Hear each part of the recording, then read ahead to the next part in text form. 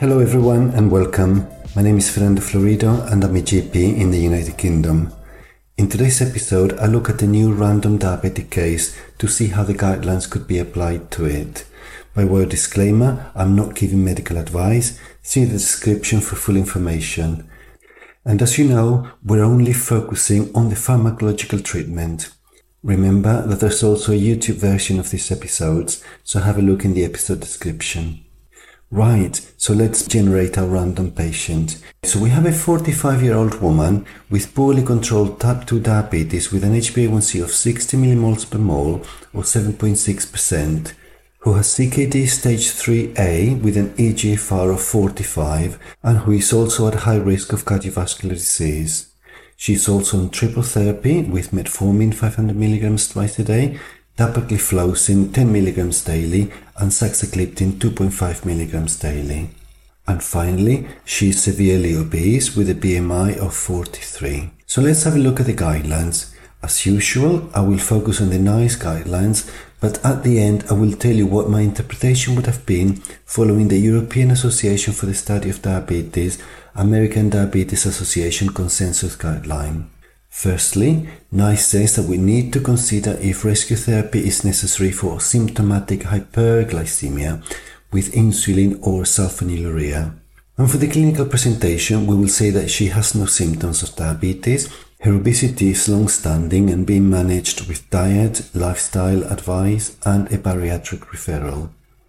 We have excluded other causes of obesity, for example hypothyroidism or Cushing's disease, and because of her age, other causes of CKD such as glomerulonephritis or obstructive nephropathy have also been excluded, and she has the diagnosis of diabetic nephropathy. Right, so what are my thoughts? Firstly, that she is relatively young and she already has a degree of diabetic nephropathy. So we should manage her fairly aggressively to try and improve her diabetic control and improve long-term outcomes. Secondly, it seems quite clear that her main problem is her weight. She is severely obese and already being managed for that. I'm very pleased to see that she's not on any medication that promotes weight gain. Both metformin and SGLT2 inhibitors promote weight loss, and DPP4 inhibitors are weight neutral. So Dr. Spinning Wheel has done very well indeed. The first step is always metformin, which would be helpful for her weight too. So I would be interested to see why she's only on 500 mg twice a day instead of the full dose, double that, 1000 mg twice a day. I would first look to see if it has been kept at that dose because of safety reasons, for example because of a renal function. You can prescribe metformin 1000 mg twice a day to anyone with an eGFR of 45 or above. Her eGFR is exactly that, 45. Because of being right on the limit, I would want to be sure and I would look back and see what her previous renal function tests have been.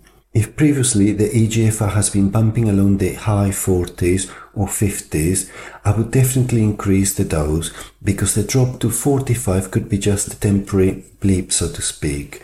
Although of course, we would watch her renal function closely. If on the other hand, her previous eGFR readings have been in the high 30s or low 40s, then I would not increase the dose because I would want to see a stable eGFR 45 or above before increasing the dose. If she's suitable for a dose increase, I would also like to look at previous records and see if she has not tolerated higher doses before. And if that is the case, I would also want to make sure that she has been managed appropriately. NICE says that metformin should be increased gradually over several weeks to minimize the risk of gastrointestinal side effects. So if the previous increase in dose was abrupt, I would want to revisit it. Also, I would make sure that the patient is counseled and advised that for many patients the side effects are temporary and get better over a number of weeks. So I would advise that if the side effects are not severe, to try and work through them to see if the short-term inconvenience of the side effects can translate into a long-term therapeutic benefit. And finally, if she has not been able to tolerate it, despite these efforts, NICE says that we should consider a trial of modified release metformin. So I would offer this to her too.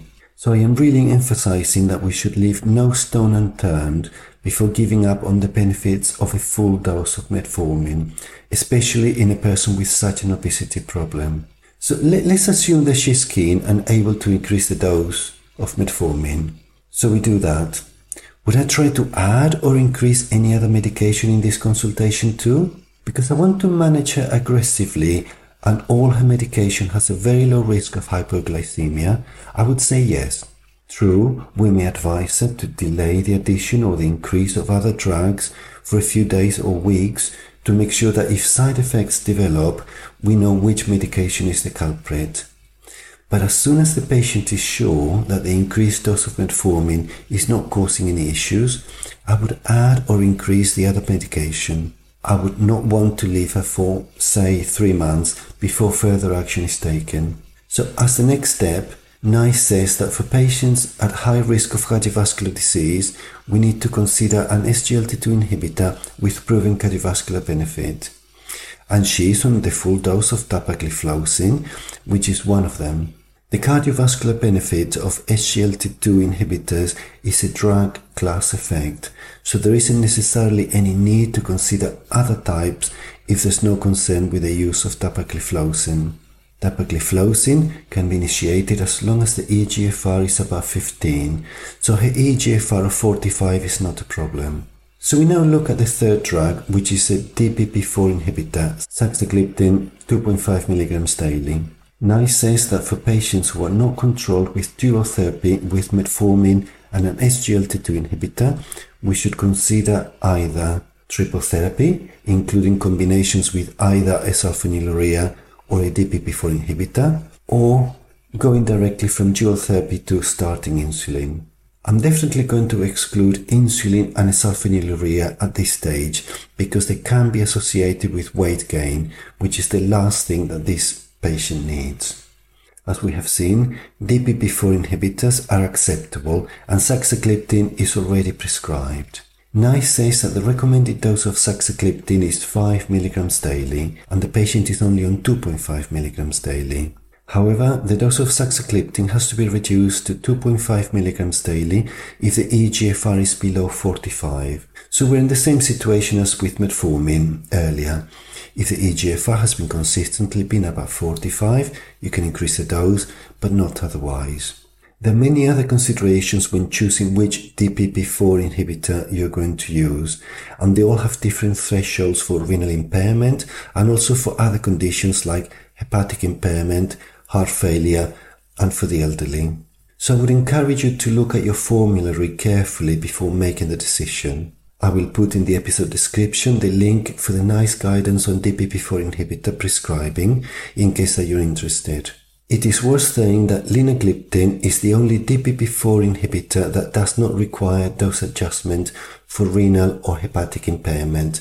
So if there's any doubt, you can always give linagliptin at the full recommended dose of 5 mg daily. So this is my interpretation for this patient following the NICE guidelines. Number 1, increase metformin if at all possible. Number 2, continue dapagliflozin at the full dose. And number 3, increase the dose of saxagliptin to 5 mg daily if renal function allows, or switch it to linagliptin 5 mg daily if there are any concerns. What would I do if I were following the European Association for the Study of Diabetes and American Diabetes Association consensus guideline? Well, I will still try to increase metformin if at all possible, and then, because this patient has a high cardiovascular risk, she would be started on a GLP-1 receptor agonist for their cardiovascular benefit independently of the HbA1c level. This would also have the added benefit of their weight loss, so that would be a great thing for this patient too. The difference is that NICE is more restrictive when it comes to GLP-1 receptor agonists, and they would only be considered if the initial suggestion that I said earlier failed to control the patient. You can prescribe all the GLP-1 receptor agonists as long as the eGFR is above 30, so not a real issue for this patient. I will put in the episode description a link to the guidance for the prescribing of GLP-1 receptor agonists, so have a look if you're interested. Acceptable options would be the exenatide, liraglutide, lixisenatide, dulaglutide or semaglutide.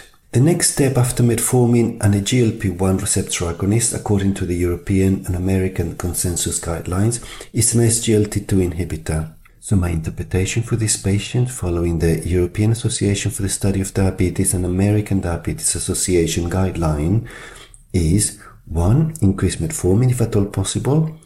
2. Stop saxagliptin and start a GLP-1 receptor agonist. And 3. Continue dapagliflozin at the full dose. But remember, these are only my interpretations, so they may not be the only ones or indeed the best ones. We have come to the end of this episode. I hope that you have found it useful. Thank you for listening and goodbye.